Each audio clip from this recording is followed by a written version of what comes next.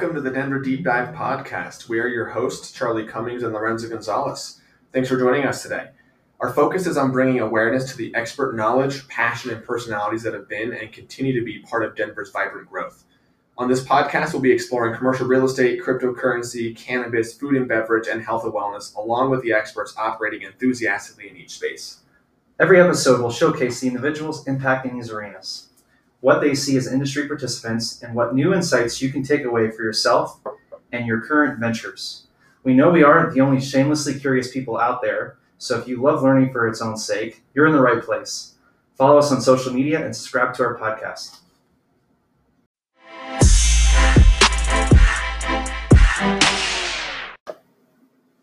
Welcome to episode 2. Today's guest is Sean Covey. Sean has found that many businesses are sitting on large uncashed checks and often don't know it. So, Sean and his team use specialty tax incentives, entity structures, and cost remediation tools to put significant dollars back into the pockets of business owners, thereby increasing profitability without any increase in sales and revenue. Sean helps owners and executives ask the right questions because he knows that we don't know what we don't know until we find out. Now, I actually have a strong personal interest in a lot of what Sean does because I had a brief stint with a New York commercial real estate tax advisory firm, and one of the things that I think will be fun to learn from Sean today is just how exciting and beneficial tax law can be when you know what to do with it. So, Sean, how would you summarize kind of what you do, why you do it, and kind of what led to this point? Sure. I think the first thing to understand is that most people don't know they need my services. Mm-hmm. So trying to approach this from a technical explanation standpoint usually falls on deaf ears. So letting people know that they're probably sitting on a large uncashed check and they don't know what questions to ask is the first step. That makes people go, what do you mean? Now their ears are open. And so I'll help them identify which questions to ask. Mm-hmm. So that's the first thing that I'll do is identify, are they a decision maker? Am I talking to an executive or an owner, and what do they know about the different areas where they could receive benefits? So some of those areas would include if they own commercial real estate, they may not be depreciating the real estate at an accelerated rate. If they do that, that puts more money in their pocket now, which allows them to either reduce debt or increase investment so they can compound it faster. Mm-hmm. We parlay that into property tax savings. And instead of just negotiating tax savings, we actually have a team of attorneys that will file a lawsuit in court to get the taxing authorities to recognize the need to change the assessed value. Beyond commercial real estate, we work in a lot of other industries. So we work with engineering firms, software firms. They often qualify for tax credits based on the quality assurance and testing and things they do before bringing a product to market. We work with companies that pay workers' comp insurance, and we audit that to allow them to reduce their cost or get refunds on prior overcharges. We do the same thing for merchant vendor card providers. So we'll help the merchant monitor that their vendor isn't charging them too much on a per transaction basis. Mm-hmm. We'll work with employers who hire people because there are federal and state incentives for hiring employees, and they're often hiring these people and they don't file the paperwork to get the credit, and it disappears like a pumpkin at midnight. Right. So those are some of the things that we do. But starting a conversation with that, someone will usually, I've got someplace to be. Yeah, it seems like logic would not be the way to start some of these conversations. No. Interesting. Well, so just out of sheer curiosity, because Charlie and I obviously have a passion and interest in commercial real estate. Tell us a little bit more about what you mentioned with respect to accelerated depreciation and property taxes, because I would imagine that there's going to be folks out there that either would like to invest in commercial real estate or are, and they're trying to wrap their heads around all the things to be made aware of, because commercial real estate is a very complex and exciting space to play in, and there's a lot of things that a person can know. So I'm curious what some of those things are that you mentioned. Certainly. When you buy commercial real estate, you're allowed to depreciate it. And depreciation is just simply a tax deduction for something becoming obsolete. Right. So if you look at any old building that hasn't been renovated and you walk inside and you realize this is old, and if it's really going to be brought up to standards, you have to spend money and refurbish it. You got to get rid of all stuff, put in new Right, that's the obsolescence of the old stuff. So you're allowed a tax deduction for that. There are ways to accelerate those tax deductions. And to do that, you typically need an engineer to come in and identify what are the cost of the floors, the walls, the ceiling, the electrical, the lighting, different things like that. And so when you buy a building, there's no breakdown of what each of those things cost. So an engineer will come in and identify the cost for each of those. In doing that, then they break it into 5, 7, or 15-year life expectancies for those items, as opposed to a 39-year life expectancy for a building, maybe 27 and a half for a rental property. So when you accelerate that into 5 or 7 or 15 year, that puts a very big tax break on your current tax return. And that's the money that reduces your current year taxes, allows you then to spend what you would have otherwise paid to the federal and state government back in your business, reducing debt, making new investments. If you're a real estate investor, buying another property. And the process is called cost segregation. So we have an engineer that segregates the cost for all of the items that can be classified as business personal property as opposed to business real, which is the structure itself. Very nice. Yeah, and this makes a ton of sense because you're essentially you're depreciating a building instead of over 39 years. You're waiting a long time, I would imagine, in that scenario to get money back from assets that have already become obsolete or are about to, but you're having to wait until the entire building and the entire structure has been fully depreciated. Correct. So it sounds like a person's more or less just getting more of their own money back sooner, and then they can use it to service debts in other buildings, other properties. They can use it as a down payment on a car or another building, a vacation. New equipment for the business. Exactly. Yes. There's no restriction on what they can do with the savings. And I think the biggest part of it is your large companies, they hire well-known CPA firms, PricewaterhouseCoopers, Deloitte, etc. Yeah, those firms provide these services, as do a number of other larger CPA firms. But many small to mid-size real estate investors or companies that own and operate out of their own commercial property, they tend to work with a smaller, more local CPA. Now, that person can be that person can be very talented and good at what they do. But if they either haven't been introduced to engineering-based cost segregation or they don't have a team that can do it because they don't have engineers on their payroll, typically the client never gets introduced to it. So a lot of what I do is develop relationships with CPAs who then go, oh, that's great. I want 3 of my clients to benefit from this. Or if I meet the client first, we have to work with the CPA because we don't do the taxes. We just do the back-end work for the CPA. And typically that CPA will, if they didn't know about it, go, oh, this is great. I have a couple more people that can use this as well. So it's an ongoing word-of-mouth process. Yeah, and it sounds like there's a lot of different subject matter experts involved because there's an element of being able to read and understand and interpret tax law for real estate. There's an element of knowing how to handle accounting. And then there's engineering expertise. And so you almost couldn't expect one person to have all of that expertise together. So it seems like a lot of what you're doing is putting people together in a way where all these professionals can talk to make sense of how to save money. Exactly. And I think most people rely on their CPA as often a singular point of knowledge. And many CPAs, any kind of money advice. Exactly. And many CPAs are worthy of that title. But that said, it doesn't mean they know everything. So I think where you mentioned at the intro, you don't know what you don't know until you find out. I think anyone who recognizes there's always something they don't know. And as long as they have the capacity to dig in, figure it out, and vet something, they then have the ability to say, yes, I can help you come to a right conclusion on that. Some CPAs will do that, others won't. So that's a personal thing that someone has to then determine. Is their CPA the person who is capable of going, if they don't know this, are they willing to learn it? We're certainly willing to bring it up and walk other people through the technicals so that the client can then go, yes, this makes sense for me. Right. Very nice. Well, so this is all very detailed, kind of meticulous work. It's not something that I would imagine you're figuring out in a single conversation. Because of what you've been doing, what are some of the insights that you feel you have that are specific to you or specific to your team?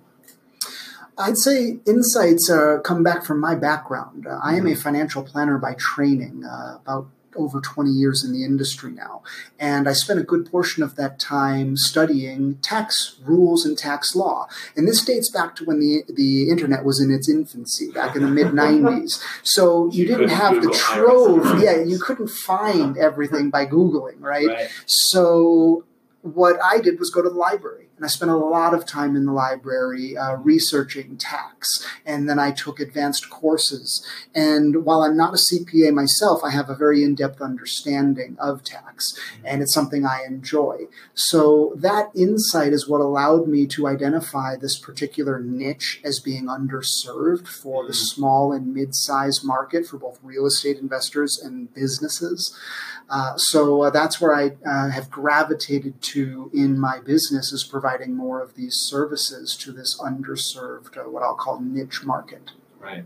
Well, and I was mentioning this while we were talking before we started the episode, but I would imagine that most people hear the word taxes or accounting, or they meet a person at a party who says, "Oh, I work in taxation," and you wouldn't initially think that would be an exciting, riveting field, but it sounds like the things that you can do with an in-depth tax knowledge are actually very, very beneficial for a business owner. Yes, that's very fair. And I will second that I don't think taxation is an exciting industry. Exciting is not the word I would use. My wife worked in the music business. That can be exciting.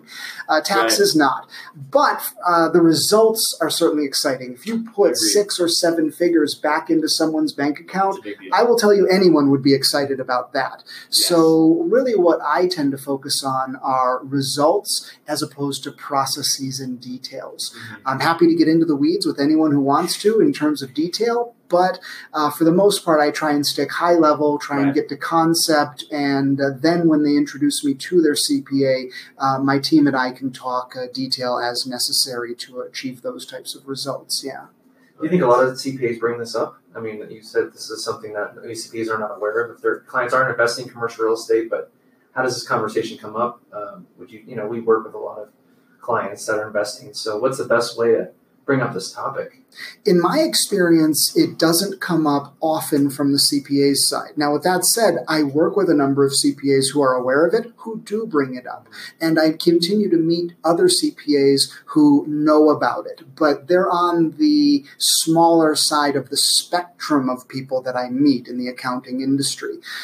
So how would someone bring it up? Well, an individual who's a real estate investor, or they own commercial property in their business that they use for their business, they would first want to identify, are there some benefits that they can get from this, and then have a conversation with the individual company or team that can calculate and quantify those benefits. Once they have that, they can then go to their CPA and involve them and say, hey, this is something that I'd like your input and opinion on. Would it be appropriate for me to put you in touch with this team? You guys can talk about it behind the scenes, and then when you have a result that is worthy of my conversation, bring me back in. I say that because, like most of us, none of us like to be surprised.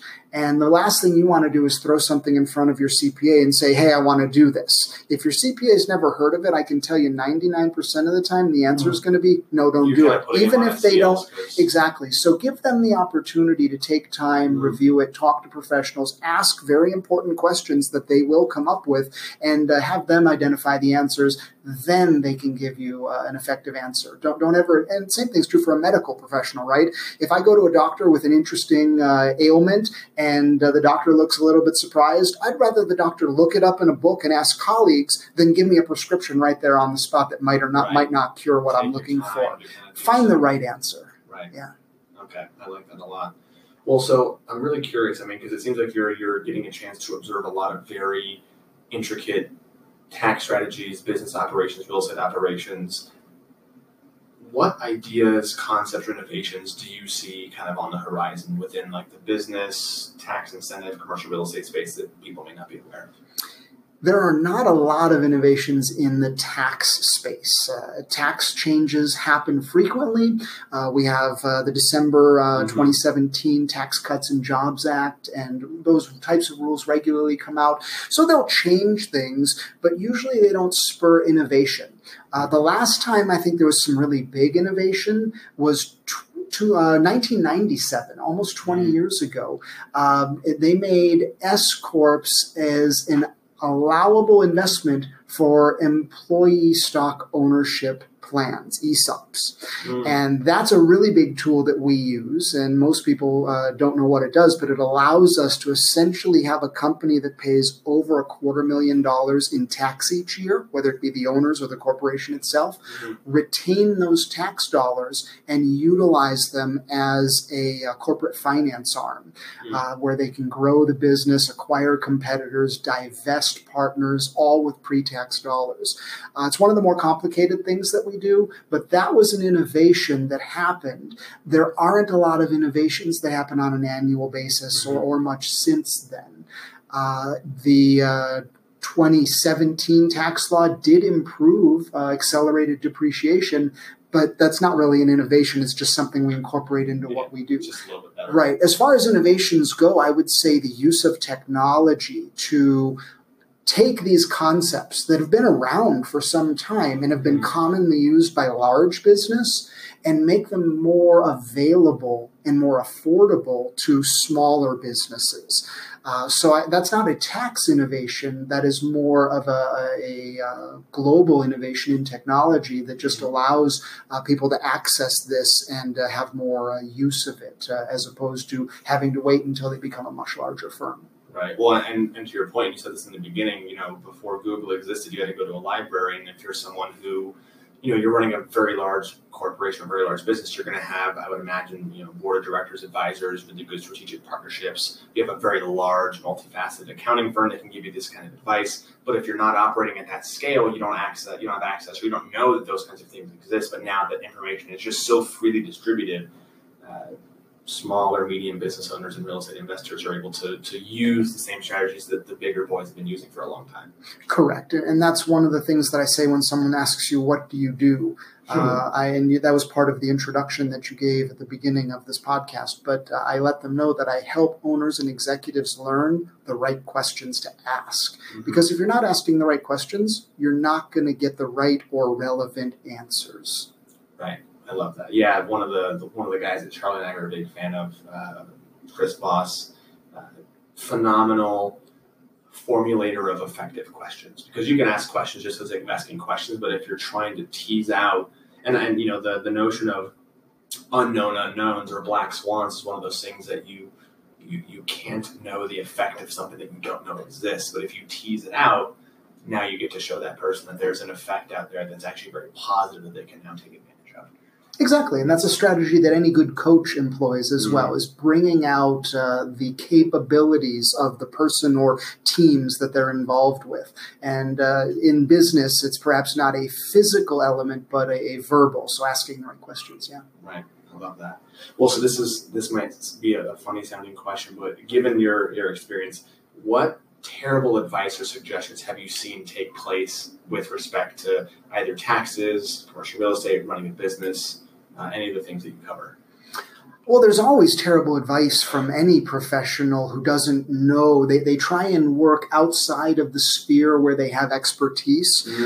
So rather than giving examples of that, I think the way to answer that question is make sure that the person or people or team you're working with are operating within their area of expertise. And if any one person doesn't have that expertise, if they have access to people who do and they collaborate and bounce ideas and parameters around, that's the type of people you want to work with. So if you're working with, let's say, a CPA is your first line of defense, and you bring up an idea to that person, and their first idea is to shut it down as opposed to asking more questions, I might question that and wonder, are you working with someone who's open-minded? Because an open-minded person would say, that's interesting. I'd like to talk to someone who has more information about that and see if I can agree if that's a fit for you. If the person is open to collaboration and open to questions and says, yeah, let me look into that, that is going to be an indication of someone who, if they're going to be working outside their area of expertise, they're certainly going to make sure they're working with people who have the expertise. So that's the thing that I would say where you would potentially avoid bad information or Sure. bad guidance. And it goes back to, again, asking the right questions. And so the real answer is, are you working with someone who doesn't ask the right questions or isn't open to figuring out, is there more that they don't know? That would be a warning sign to me when someone thinks they know everything in the grand scope. Even a doctor doesn't know everything in the scope Right. of the entire medical field. They have a very narrow niche of expertise. So do financial professionals, so do real estate professionals. So making sure that you're identifying if there are other areas that they have to bring other people in. Yeah, and it seems like really placing a high value on either being comfortable saying that you don't know or creating environments where people can say that, hey, I don't know. Because that way, at least you can navigate the next step accordingly versus either shutting something down in the case of the accountant that you shared, or working in a way that's outside your scope enough that you're likely to put someone at risk because of a mistake. Yeah, and that's a personality trait, which is very interesting because when someone isn't prepared to answer the question and they know it's going to take time to get that answer, maybe their career and lives are very busy, as we all are, Right. and their answer of no is not that I'm not willing. Well, I'm not willing. It's not that they're not able. They're not willing to put the time in to say, let me get you that answer. So rather than saying that, they're just going to say no. And they may say it very authoritatively, and that no may seem very convincing, but it doesn't mean it's the right answer. That's the thing to look for. Right. Well, and that's really interesting to hear because I think we live, just if I zoom out, we live in a world where the consumer has more and more leverage and more interest in their own well-being as a result of a transaction. So it seems like we already live in a world that people are more prone to asking questions if their doctor says that's not a good idea, or if their accountant says no. It almost sounds like you're really a proponent for people having intelligent, respectful conversations with the subject matter experts that they work with. Because I think it's phenomenal to defer to someone that knows a lot, but to be able to dance with them and still collaborate back and forth to find a solution that neither one of you guys might be aware of. Makes a lot of sense. Very well said, yes. Very nice. Well, so being that we're in Denver, how do you see some of the work that you're doing affecting Denver or being affected by Denver dynamics? Denver obviously is in a boom period right now and has been for quite a number of years. Commercial real estate, manufacturing, tech, and quite a number of other industries. So in that boom, there are a lot of startups, smaller companies, new businesses. And because my niche is bringing access to these smaller businesses, there's a lot of people who haven't had the exposure to the tools that can free up cash flow and allow them to grow their businesses faster, whether that be simply a real estate investment business or an actual brick and mortar type company with employees and things like that. So I've found that there are quite a number of people that haven't had the exposure to these things. And what I'm doing is simply attempting to get the exposure out there to the small and mid-size investor or business so that they can ask the right questions and then move forward with what it takes to free up cash flow and then do what's best for their business with that additional savings to compound it. Right. So that's what's happening in Denver, and there's a lot of opportunity. Yeah, it sounds like it. And it's interesting, too, because one of the things that you had sent over to us, when a company thinks of, we got to make more money or we got to save more money, usually there's some sort of, can we hire more people? Do we need to sell more? Do we need to change our cost structure? We got to fire somebody.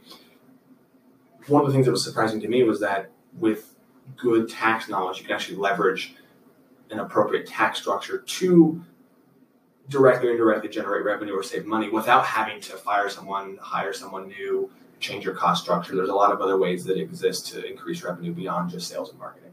Exactly. And that's not the first thought that most people have because they're not aware that it exists, which goes back to that. It's not a good way to introduce yourself is that, hi, I reduce taxes. Well, I already have a CPA, so I don't need you. Well, that's not quite what I do. You got to start with the idea that when you're trying to make your business more profitable, what are the things that you look towards? And they'll give you the answers that you just shared and say, those are great things. I couldn't agree more. There are other areas on the back end that you can also have an impact on that don't require any change in sales or employment structure for employees, anything like that. So those are things that I would say would be important to learn how to ask the right questions. And then you get them going, well, what questions? All right, now we can have a conversation. Right. I like that a lot. Well, so how do you see the work that you're doing in this industry sort of fitting into your broader life goals? Because again, it's a very particular way to work and a very particular way to assist people. Yeah, that's a great question. My personal goal is to retire in Italy. My family's Italian. I've spent a lot of time there, and I'd like to spend more time there when I retire. So when I'm helping more people, the more people I help, the closer I can get to that personal goal. So that's one of the things I look at. But in terms of making a difference, I think what I need to do is one by one, every person that I come across, touch, in terms of making a difference in their life, find out how many ways can I do that? Because it's not just one. They may have an initial interest in commercial real estate in working with me. That's quite often I'll call the low-hanging fruit. But what I'll do then is ask other questions and get them to ask the right questions and go, I've identified 3 or 4 other areas that we can find $50,000 more to put in your pocket, or in some cases, hundreds of thousands. So it really depends. But by doing that, I really feel that I sleep well at night, and it makes me feel very good about getting out there and introducing myself to people and helping them learn to answer these questions. So, that's on a day-to-day basis, but the longer-term goal is spending more time in Italy particularly. Very nice. Well, and it's really cool to hear that your way of getting there is helping people operate businesses in a way that's much more transparent and clear. Because if I'm operating a business, or if I'm about to, if I'm working with Charlie to buy an apartment building, that building, and this is something that I just heard Chris Voss in an interview, that building, that investment, that business represents my hopes and dreams for the future. And if you're someone that comes in and helps me pursue that with more clarity, that's amazing. You're facilitating someone getting more of what they want, possibly a lot, and that also benefits you moving towards something that you want. So it's correct, and something they didn't know existed. Right. So few people, because they can't unlearn what they learned from you. Correct. Yeah, and then that's making a big difference when you can bring something new to someone that has a positive impact on their business or life. Very nice. Well, so if a person is out there, running a business, they own commercial real estate, they're about to, or they just have questions, where could they learn more about you, your team, some of the work that you do? Certainly. I work with a number of different professionals, so my business is comprised of different teams of people for different tools or services we may offer. So my LinkedIn profile is probably the best place to find access to me.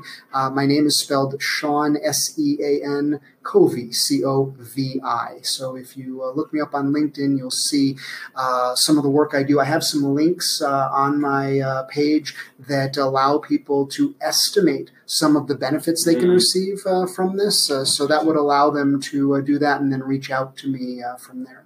Great. And that way they're able to kind of get your opinion. You can help them strategize on how to approach their CPA, their accounting firm, etc.